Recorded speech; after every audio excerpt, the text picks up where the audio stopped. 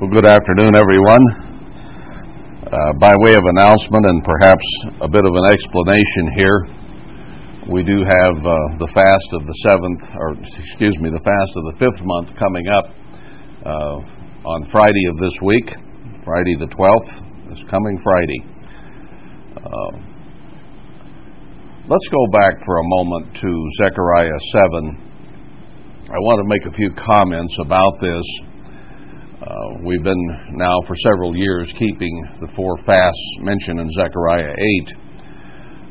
But here in chapter 7, and to preface that, realize that Zechariah is very, very much an end-time book.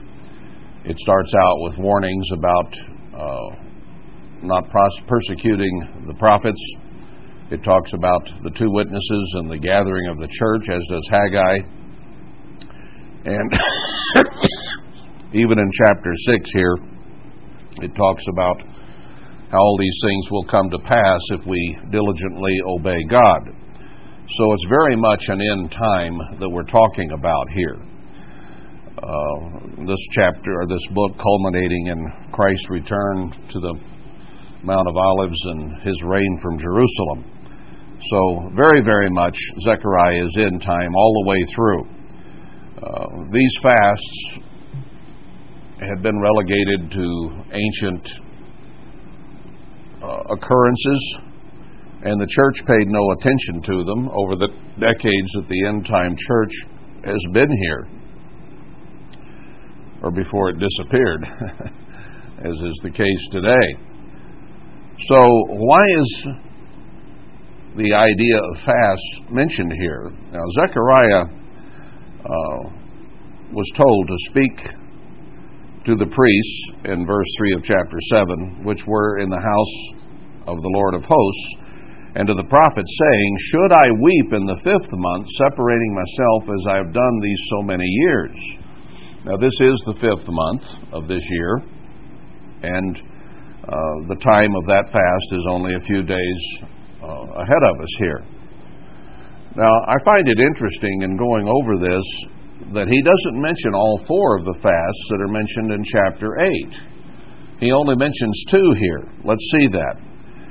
So he asks a question, should I keep the fast of the fifth month? Verse 4, "Then came the word of the Eternal of hosts to me, saying, Speak to all the people of the land, and to the priests, saying, When you fasted and mourned in the fifth and seventh month, even those 70 years, did ye at all fast to me, even to me?" Now that sounds very much like Isaiah 58, where God said that the attitude of fasting was not correct, and it was done more for selfish, personal reasons, rather than to draw near to God. So it's a little different context there, but it also has application to the end-time church, because it also talks about those who will be repairers of the breach and be part of the healing that is about to come. So it's speaking of this same period of time when it mentions that. And here in Zechariah, he mentions the fifth and the seventh month. Why those two, and why did he leave out the fast of the fourth month and the 10th month? Now, here's a thought on that, based on where we are right now in terms of history and prophecy. We, all of us here, pretty much witnessed the destruction of the spiritual temple of the end time, and even of the physical house of God that was created by Herbert Armstrong, and our tithes and offerings and so on, being turned over to the Gentiles and no longer there. We also witnessed the death of our physical leader. The fast of the fifth month represents the sacking and burning of the temple.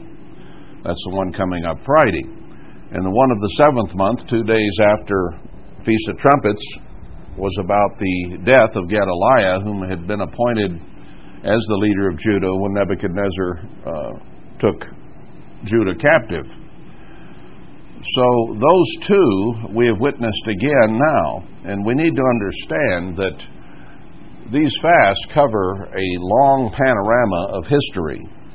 All of the physical temples that have been built by God's people under God's direction have been destroyed. Solomon's temple was ruined and gone.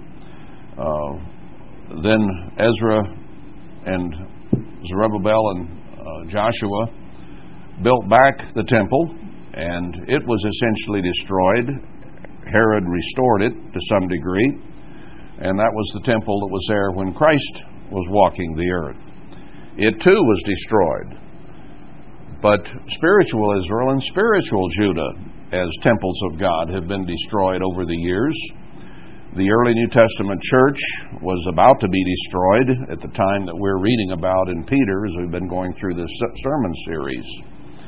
The New Testament church lasted, the early one, about 70 years, and it disappeared. Worldwide Church of God, the end-time spiritual temple, the former one at least, lasted about 70 years, and now it is gone. Now we are awaiting the building of the latter temple, which will be under the direction and leadership of the two witnesses, with the remnant of the church coming together here very shortly. So that one is being awaited, even as we sit among the destruction of the spiritual temple here at the end, knowing that there is one more incarnation of it before this age ends and Christ returns. Also at the time Peter was writing, Christ as the example of a physical temple in his body was also killed, as were the apostles some years later. So there is martyrdom coming again here at the end, and the temple has been destroyed. So here we sit, looking around, seeing that what we thought at the time was permanent and would lead to the church being protected at the end and it would never cease. People would go to a place of safety and be protected there until Christ returned. We did not see the scriptures that indicated that the church would be destroyed again and then have to be rebuilt under the two witnesses, albeit much, much smaller.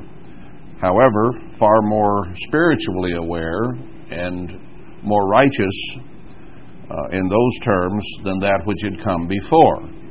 And that is why I've preached so loudly and so longly that we need to be different than we were in Worldwide. We need to have more faith, more trust, more love than we had back then. We need to have more unity than we had then. We need to have more love one for another than we did back then.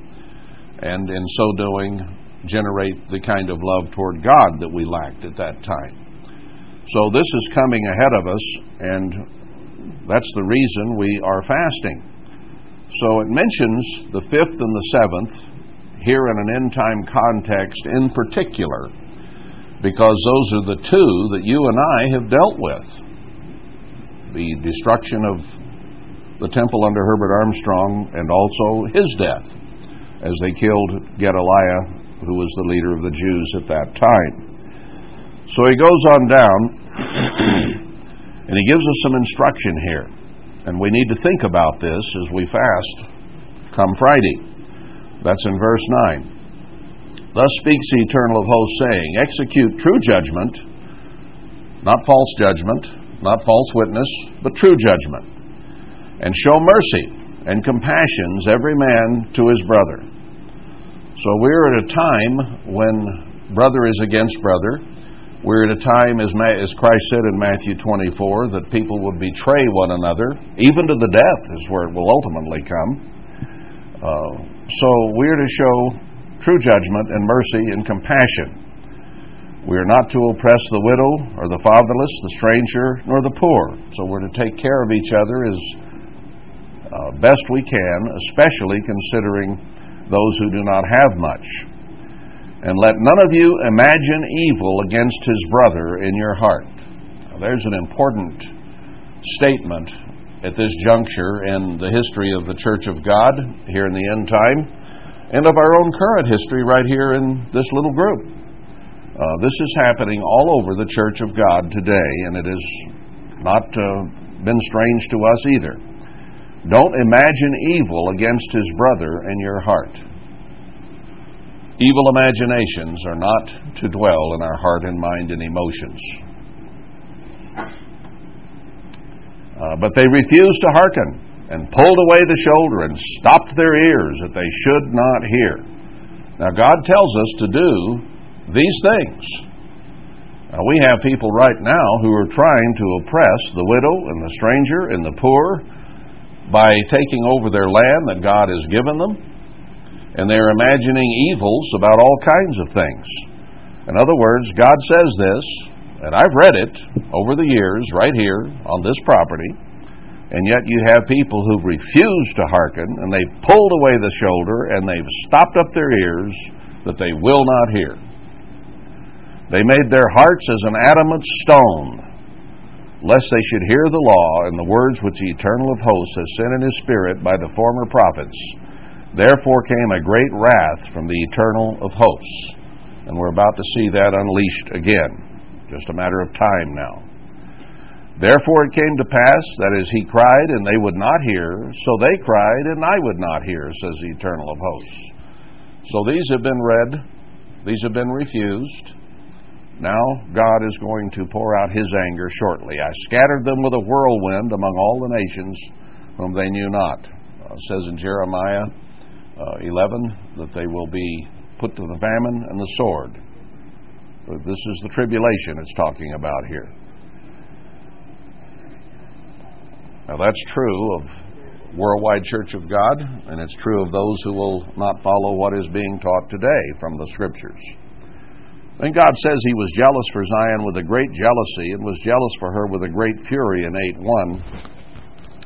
And he says, I'll return to Zion. That's what he says there in Zechariah 2 as well. With a great jealousy, and was jealous for her with great fury. So God is jealous for those who will be faithful and obedient, and he will come with great fury against those who are not. So he says, I'm returned to Zion, will dwell in the midst of Jerusalem. Again, he said that in Zechariah 2. It'll be a city of truth. Haggai says he'll bring peace in this place. And there'll be old women and men, verse 4, for very age, with staff in hand, dwelling in the streets of Jerusalem. So some of us old folks may get even older and be walking around with a cane, but he says that we'll dwell in the streets of Jerusalem even yet. So this is coming soon. The streets will be full of boys and girls playing. This is before the millennium. This is during the time of the two witnesses and the time of the rebuilding of Jerusalem. He talks about this remnant of this people in verse 5 and verse 6. In these days that we're living in. He says he'll save his people from the east and from the west and bring them, and I'll be their God in truth and in righteousness, verse 8. Now, verse 9, thus says the Eternal of Hosts, let your hands be strong, you that hear in those days these words by the mouth of the prophets, which were in the day that the foundation of the house of the Eternal of Hosts was laid, that the temple might be built. I do believe there's one who has laid a foundation for the temple. I believe he's not acting on it right now, but will soon, and come out to build the temple. Because it says, your hands have started it, they will finish it. For before these days there was no hire for man, nor any hire for beast, neither was there any peace to him that went out or came in because of the affliction. For I set all men, every one, against his neighbor. We have, even here, one house and another house, and neighbor against neighbor from house to house. But he will be to the residue as of this people as in the former days. Verse 12, the seed shall be prosperous, the vine shall give her fruit, and the ground shall give her increase, and the heavens shall give their dew, and I will cause the remnant of this people to possess all these things. So we had better be faithful and true and heed what he told us to do back there at the beginning of the chapter. And it shall come to pass, verse 13, that as you were a curse among the heathen, O house of Judah and house of Israel, So will I save you, and you shall be a blessing. Fear not, but let your hands be strong. Now he tells us that in Zephaniah, and in in Haggai, to be strong, to fear not, to work, and to be of good courage. Those four things are repeated several times, and the fear not and be strong is repeated here. So it's talking about the same period of time again here in Zechariah. Christ doesn't return now till the 14th chapter. This is all before that. Verse 15, so again have I thought in these days to do well unto Jerusalem and to the house of Judah, fear you not. So God says, in spite of all the trouble, I still have in mind to bless you. Then he repeats. Now he gave us some warnings that we read back here in verses 11 and 12 of chapter 7. Now he says, here's some things you are to do in chapter 8. So let's listen up and let's consider these come Friday. You want something to think about, pray about? Come Friday during the fast of the 5th month about the temple that has been destroyed and needs to be rebuilt. Here's the things you shall do. Speak you every man the truth to his neighbor. Not lies, not evil imaginations, not falseness, but truth. Execute the judgment of truth and peace in your gates. So we're to seek truth and peace. Now here's some things not to do. And let none of you imagine evil in your hearts against his neighbor. That's a decided no-no right now. And love no false oath. People declaring, swearing, saying, affirming that such and such has happened or will happen. No, those lies are not to be thought and they're not to be told. For all these are things that I hate, says the Eternal. Somebody even said that a lot of what they believe around here is supposition. It's just stuff that's been dreamed up or thought of or imagined. Well, God says don't do that. He says he hates that. Well, if God hates something, it isn't going to last long. You better either repent of it, get over it, or you're going to face God.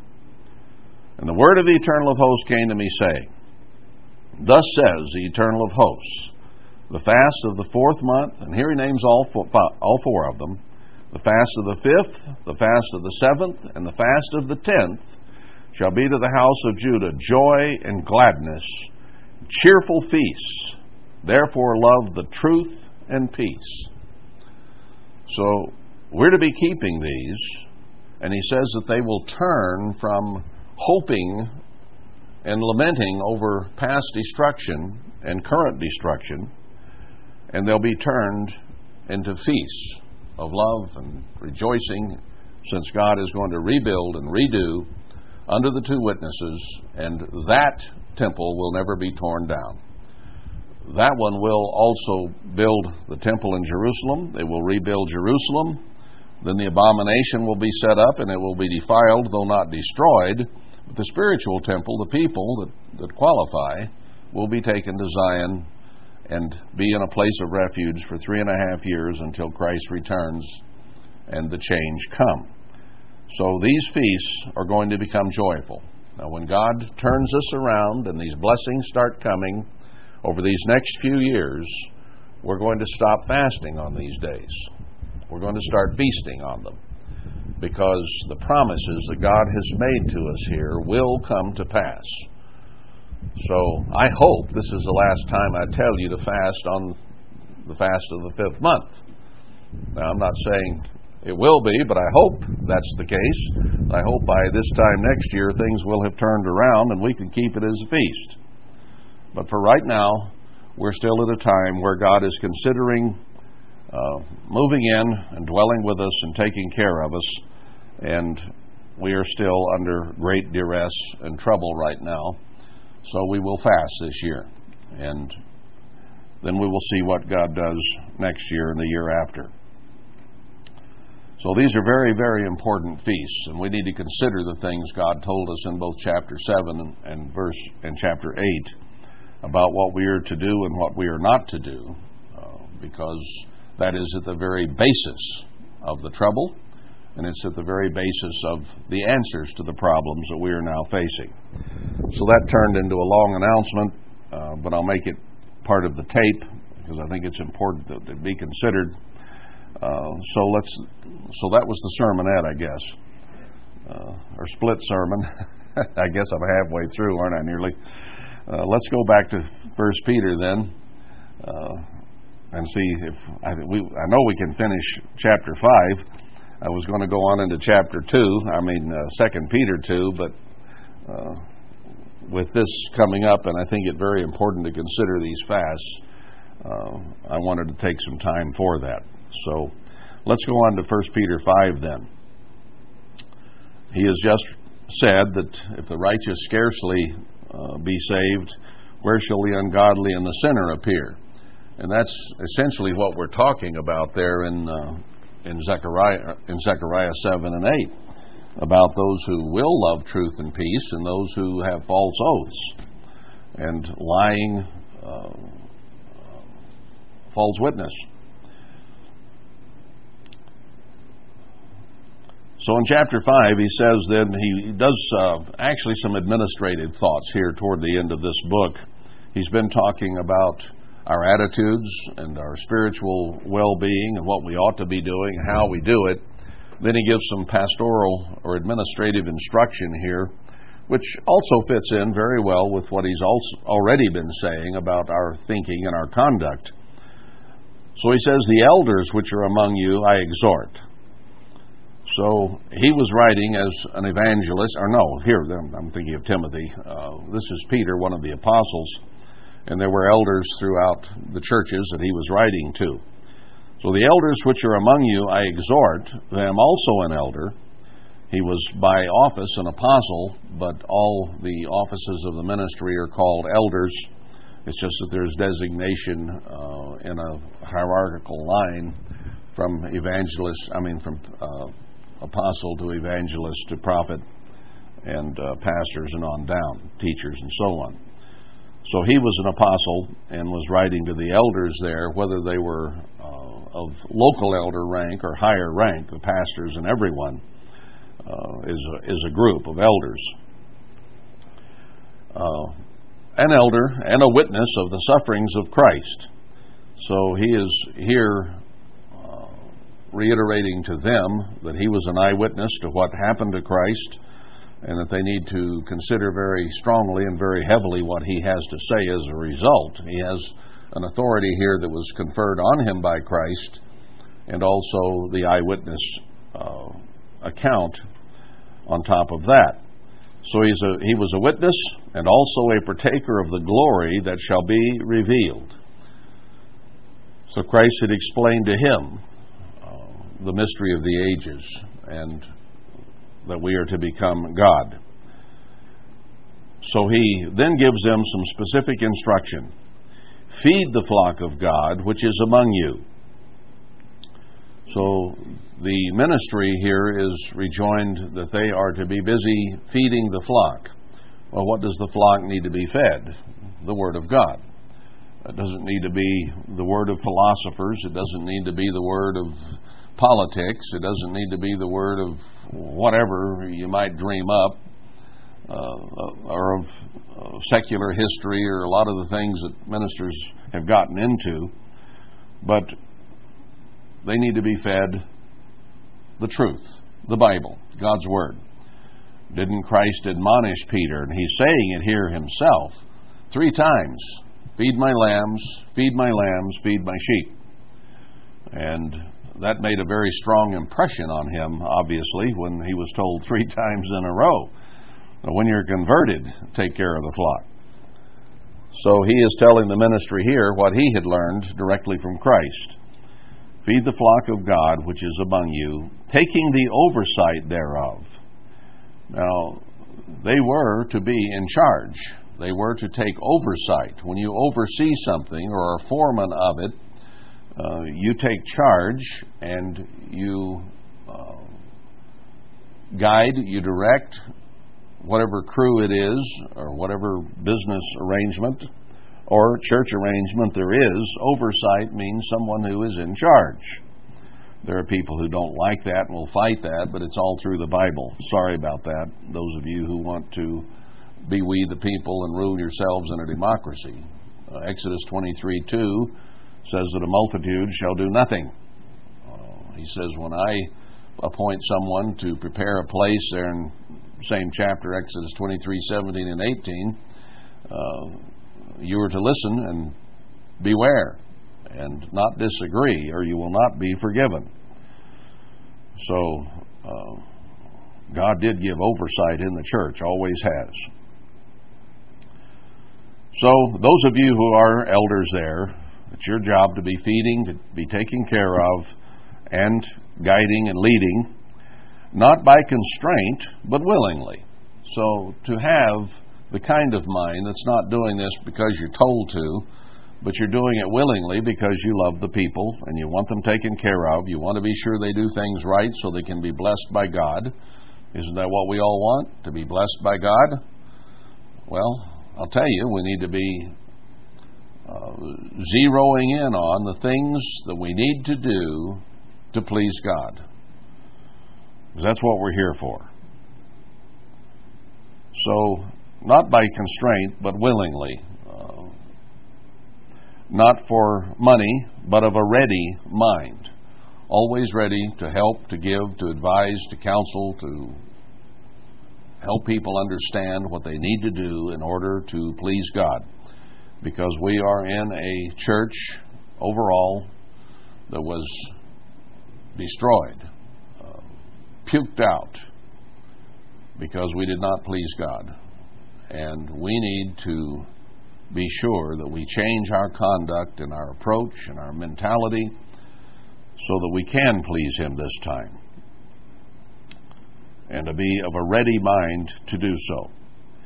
Neither is being lords over God's heritage. So He said, you have been put in charge, you've been given the oversight, now you need to do it carefully, not lording it over them, but being examples to the flock.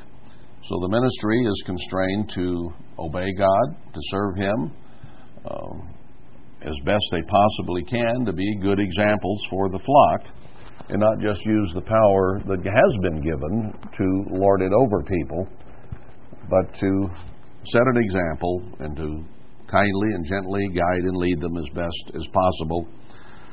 But there is time for power as well. Doesn't the Scripture say, if some have compassion, making a difference, others jerk out of the fire? So sometimes stronger methods are needed, but overall, that power is there when it is needed, let's say that. But not to, through pride, ego, and vanity, make people's lives miserable by telling them everything they're supposed to be doing and criticizing constantly people. And when the chief shepherd shall appear, you shall receive a crown of glory that fades not. So Christ is the chief shepherd. He's in charge, and He did it willingly. He set the example. He came of a ready mind, and not for money or wealth or gain or anything else. He was willing to sacrifice Himself for all of us. Now Satan is carnal and inhuman, but humans share a lot of his attributes, or they aren't attributes, a lot of his attitudes, let's say. And what did Christ get tempted with by Satan? By rulership, by wealth, by ruling the whole world. Satan couldn't offer him the universe because he didn't rule it, but he was at that time ruling the earth and still is until Christ intervenes. So He's the chief shepherd, and He was gentle and kind and helpful. Doesn't mean He wasn't strong when He needed to be. When He ran the Pharisees and Sadducees off here and there, or ran the money changers out of the temple, it was with great power. But generally, He came here to be humble, to be meek, to serve, to give, and to give Himself. Of Himself while He lived, and Himself when He died. So He says, if you'll have the same attitude that Christ had, You'll receive a crown of glory that fades not away.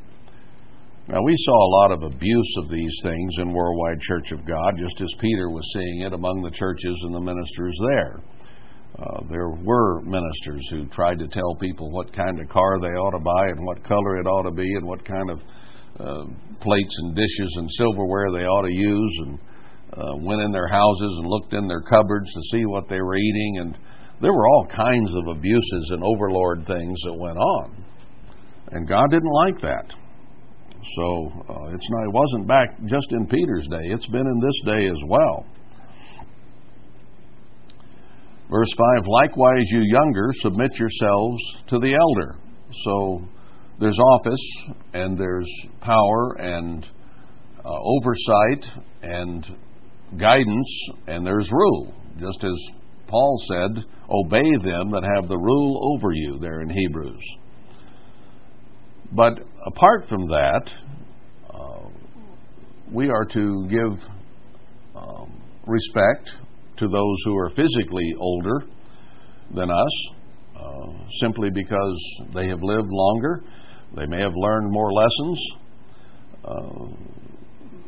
They have a certain status by dint of age that we should confer on older people. Our society tends to shunt them away once they've reached their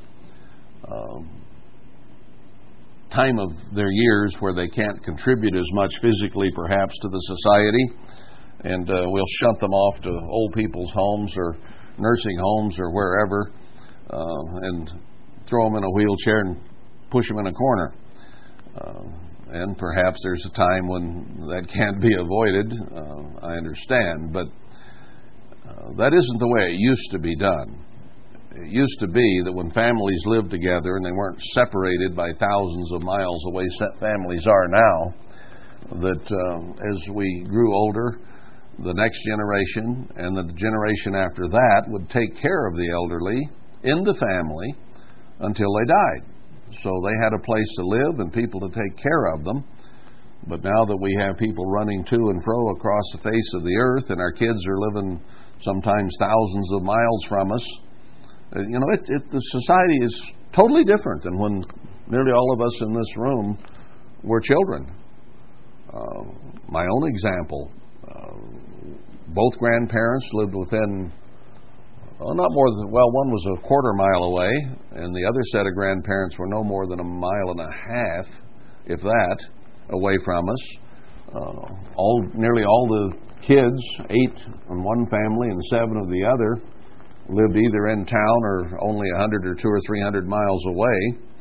And I had cousins around that I grew up with and played with. And we had family get-togethers, and sometimes there were dozens of people there because they were close enough to come. And the elderly were taken care of by the kids and the grandkids. That's the way God intended life to be when you had an agricultural society, which we're going to have again in the millennium, is that they are taken care of and shown respect and looked up to. I looked up to my great-grandmother. She was around, I don't know how old I was when she died, but she'd come out west in a covered wagon and had Indians visit, and Pancho Villa visit her, and all kinds of stuff that she'd gone through, living out in the desert of Arizona, down just north of Phoenix, before Phoenix was Phoenix. There wasn't much out there then, but them in Happy Valley. But she had all those stories, and I used to sit around and just hope she'd tell me all those stories of the past, because I had just as a kid, a certain respect for what she had been through and an excitement and interest in it. And that's the way it should be. That's what he's talking about here, really, is the structure in society which we have seen just disappear. It, for the most part, just isn't there anymore. There are a few pockets here and there across our country where families are still together, but it's pretty few and far between. So we're in a totally different societal setup. And what he's saying here is hard for us to comprehend, especially if we were younger and never saw the things that all of you saw that I was just describing in my life. You saw them. You knew it. You were part of it. So he says, show respect to the older. Yes, all of you be subject one to another and be clothed with humility. Now that's the reason I always, and I did it way back in Worldwide when we had potlucks or so on, I'd say, kids eat last. The elderly go through first. Let's show respect for the age that is there. Now, parents didn't particularly like that always. Well, the kids are hungry. Let the kids go through first. Let the kids all crowd to the front of the line. Now, I remember how it used to be in Big Sandy when they were serving all three meals there. Once they'd built the field house, they served all three meals in the old Redwood building. And we would sit on the edges of our chairs just waiting for that final prayer to say amen. And we would rush down the hill and across the draw and up to the Redwood building, and there'd be a long line of kids there waiting to go through first. And some of us were even better off than that because we volunteered to help serve. And we got all kind of benefits being behind the food line. So, and it was utter selfishness. I don't think it was as much a matter of attitudes and willingness to serve as it was I want to be first in the chow line. So we'd help with breakfast, lunch, and dinner, a lot of us. Now, when they were digging ditches out or repairing the water or the sewer, I don't remember being in line for that. You know, so it wasn't all a matter of service. I think there's a lot of selfishness involved. But that came to mind later, you know, as we'd see elderly people have trouble getting out of the building and into a car and get down there and get parked and finally get in, and they'd be at the tail of the line. And I thought there was a lot of disrespect among me and my friends and all of us young ones by crowding in front and running over people getting to the front of the line. So we always have made it where the elders go through first and the children can learn to wait. And it's good for them to learn patience. It's good for them to learn a certain respect for the elders. And that's just a very small example of what he's talking about here. But we need to give, what does God say, to the hoary head, to the white hair, respect and honor to that in another place. So there are quite a few scriptures that allude to this. And isn't God the Father himself, the Ancient of Days, and the one to be respected and admired and worshipped above all?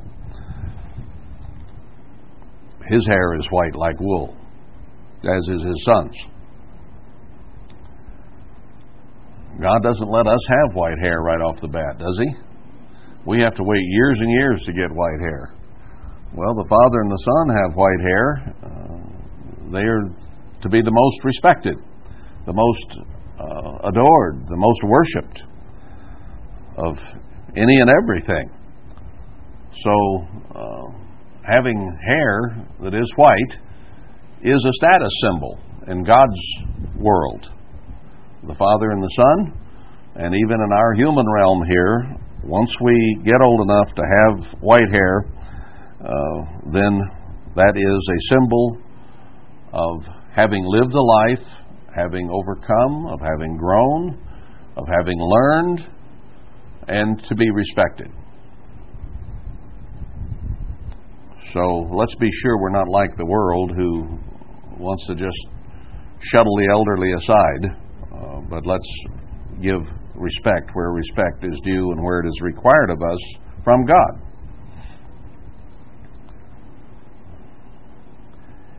Yes, all of you be subject one to another, end of verse 5, and be clothed with humility, for God resists the proud and gives grace to the humble. So it doesn't matter, he says. Yes, there is an order in which we need to understand that age has its respect, and yet he tells us then all to respect one another, regardless of physical age or whatever. And here he begins to discuss spiritual maturity. That as we mature spiritually, not just physically, God hates pride, and we're to be clothed with humility, dressed with it, so that when somebody encounters us, they're going to see somebody that emanates humility and meekness, not pride, not vanity, not ego, not self, but willingness to serve, to love, to give, to help, to make way for others. God resists the proud. Do you want to be resisted? No, we don't. We want God to be happy with us, to be pleased with us, not to resist us. So humble yourselves, therefore, under the mighty hand of God, that He may exalt you in due time. So we are not to try to set ourselves above others in our attitude and our approach, thinking that we're smarter or better or more wealthy or more this or more that, more educated, whatever, than others. And sometimes those things are used. I heard somebody mutter one time, well, who are these poor people that think they can hobnob with the wealthy? That was said by a minister in the Church of God who was apparently a pretty wealthy man apart from his salary in the church. But he looked down on someone who was poor. Well, that's just one small example. But there are many, many ways we can draw ourselves up, and we think our ancestors are better and therefore we are, or we're wealthier, or we're smarter, or more educated, or whatever, or more spiritual. There are a lot of things that can be vanity. And that's one of the worst, is self-righteousness, where we think we're more righteous than someone or put ourselves above them in our estimation. So it is through condemning and putting down others that we think that we're better off spiritually than they are. Now, God doesn't care for that. He says, I will exalt the humble and the meek. So let's wait for His exalting and not exalt ourselves. Verse 7, casting all your care upon Him, for He cares for you. That's a verse that I run through in my mind pretty often. I don't know that I had it necessarily memorized as to where it is, 1 Peter 5:7. But it's a thought that comes pretty often. Casting all your care on Him. He cares for you. Now, sometimes people will care. They'll care to a certain point, and then they may not care. But God cares about everything in your life. He cares about the number of hairs you have on your head. He cares about every emotion. He cares about everything in your life. And therefore, any problem, any difficulty that you may have, you can take to Him and know that He cares. That's a very, very powerful statement there. That there's at least one place you can go where you know they care.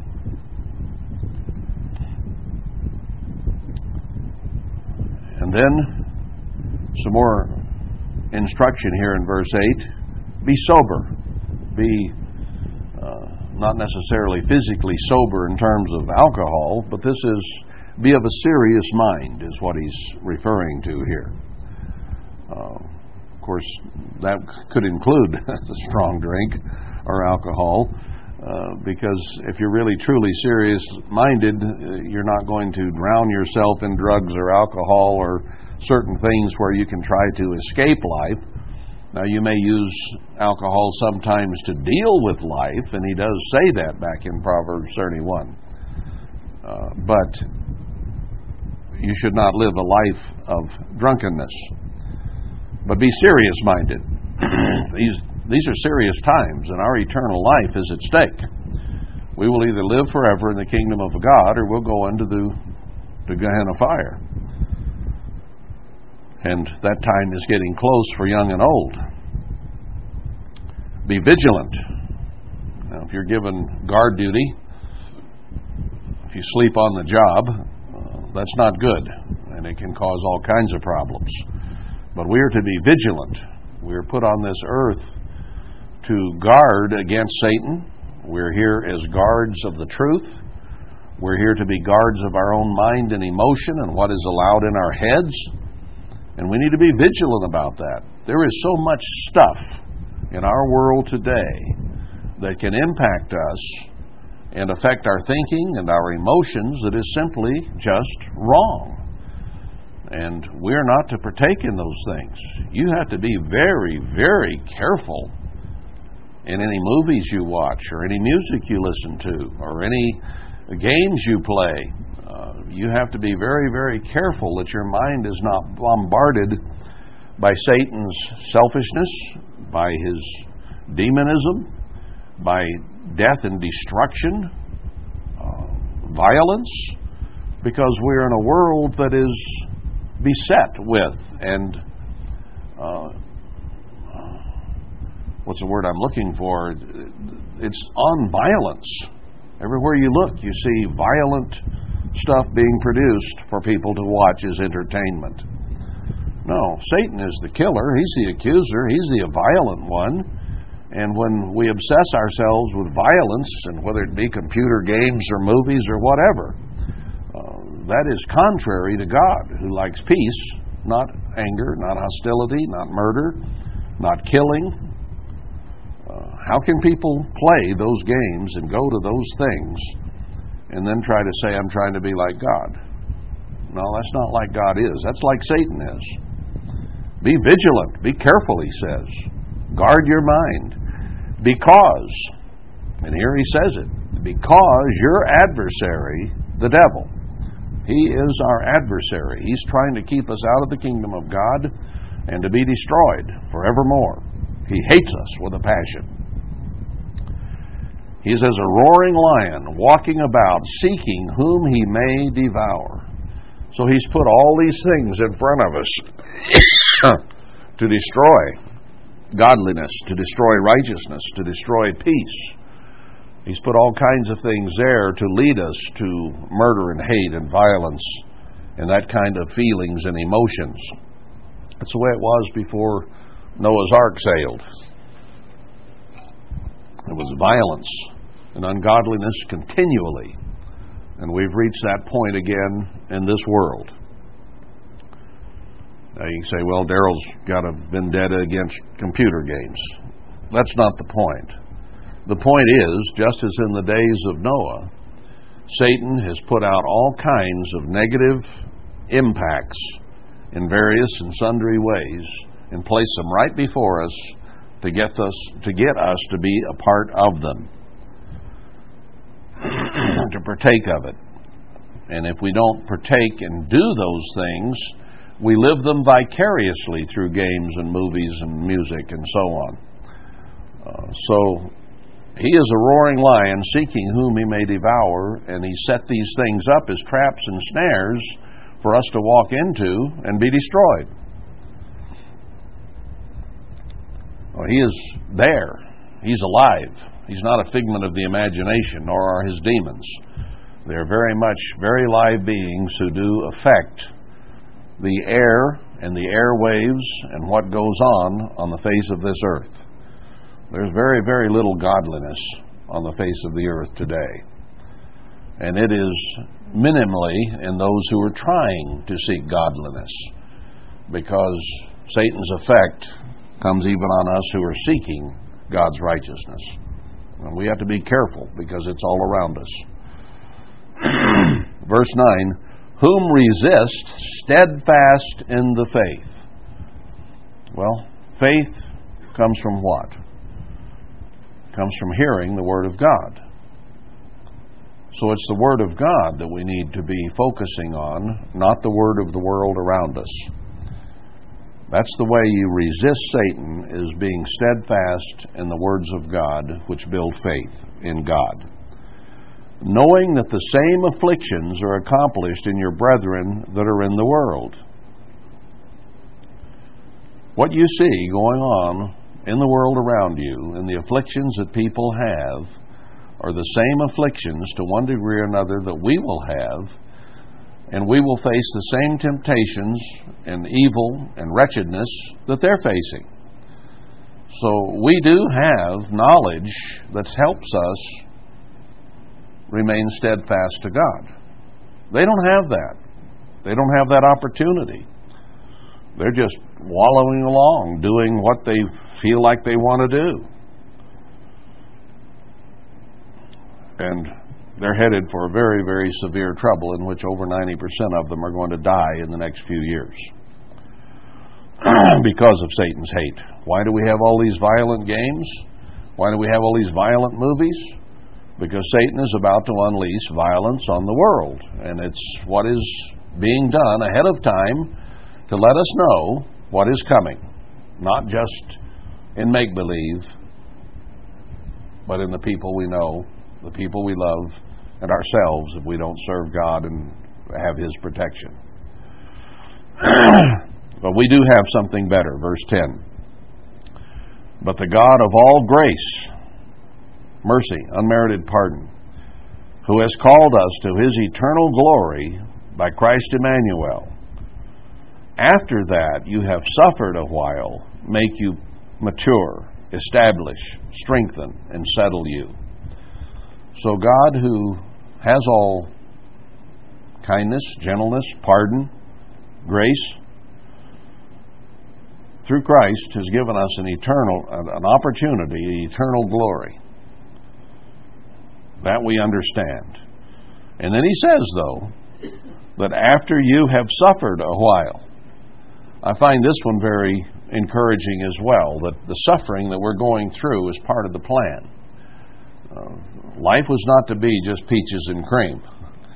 Life is to have suffering. Christ suffered. Didn't Peter earlier say that we suffer the same things that He suffered and that we will? Well, He says it here again. So we've been called to glory. We've been called to eternal life. But before that comes suffering, just like it did with Christ. Suffering can be minor. It can be great. All kinds of suffering. And we all suffer to one degree or another. Just being a human being is an insufferable situation.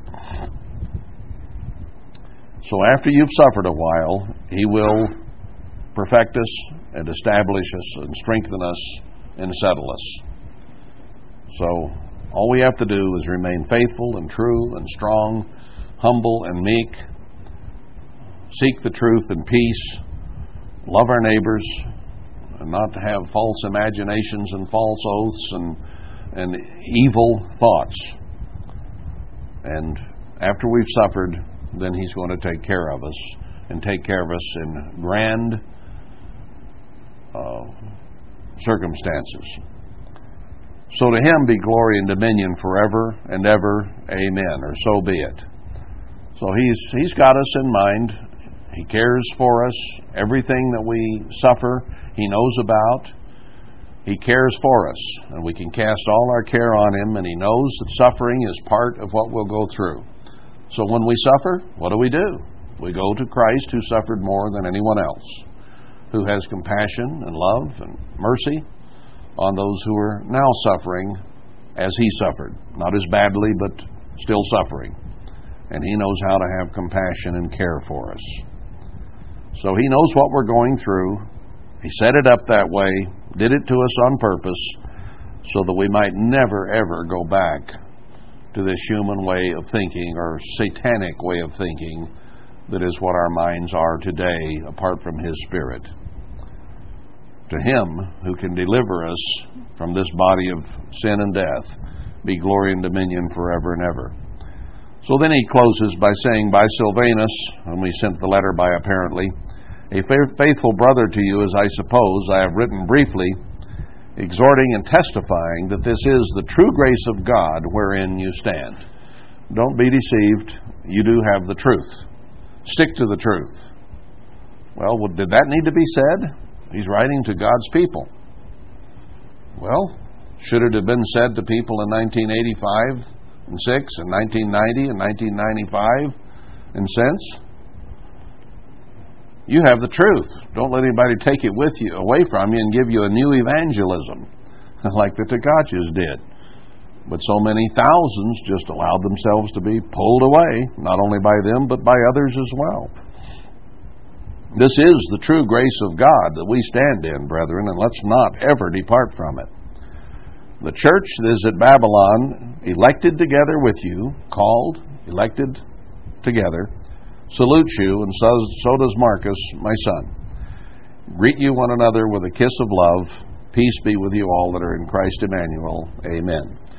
Well, since I had a split sermon, let's go ahead and stop there with that final thought today.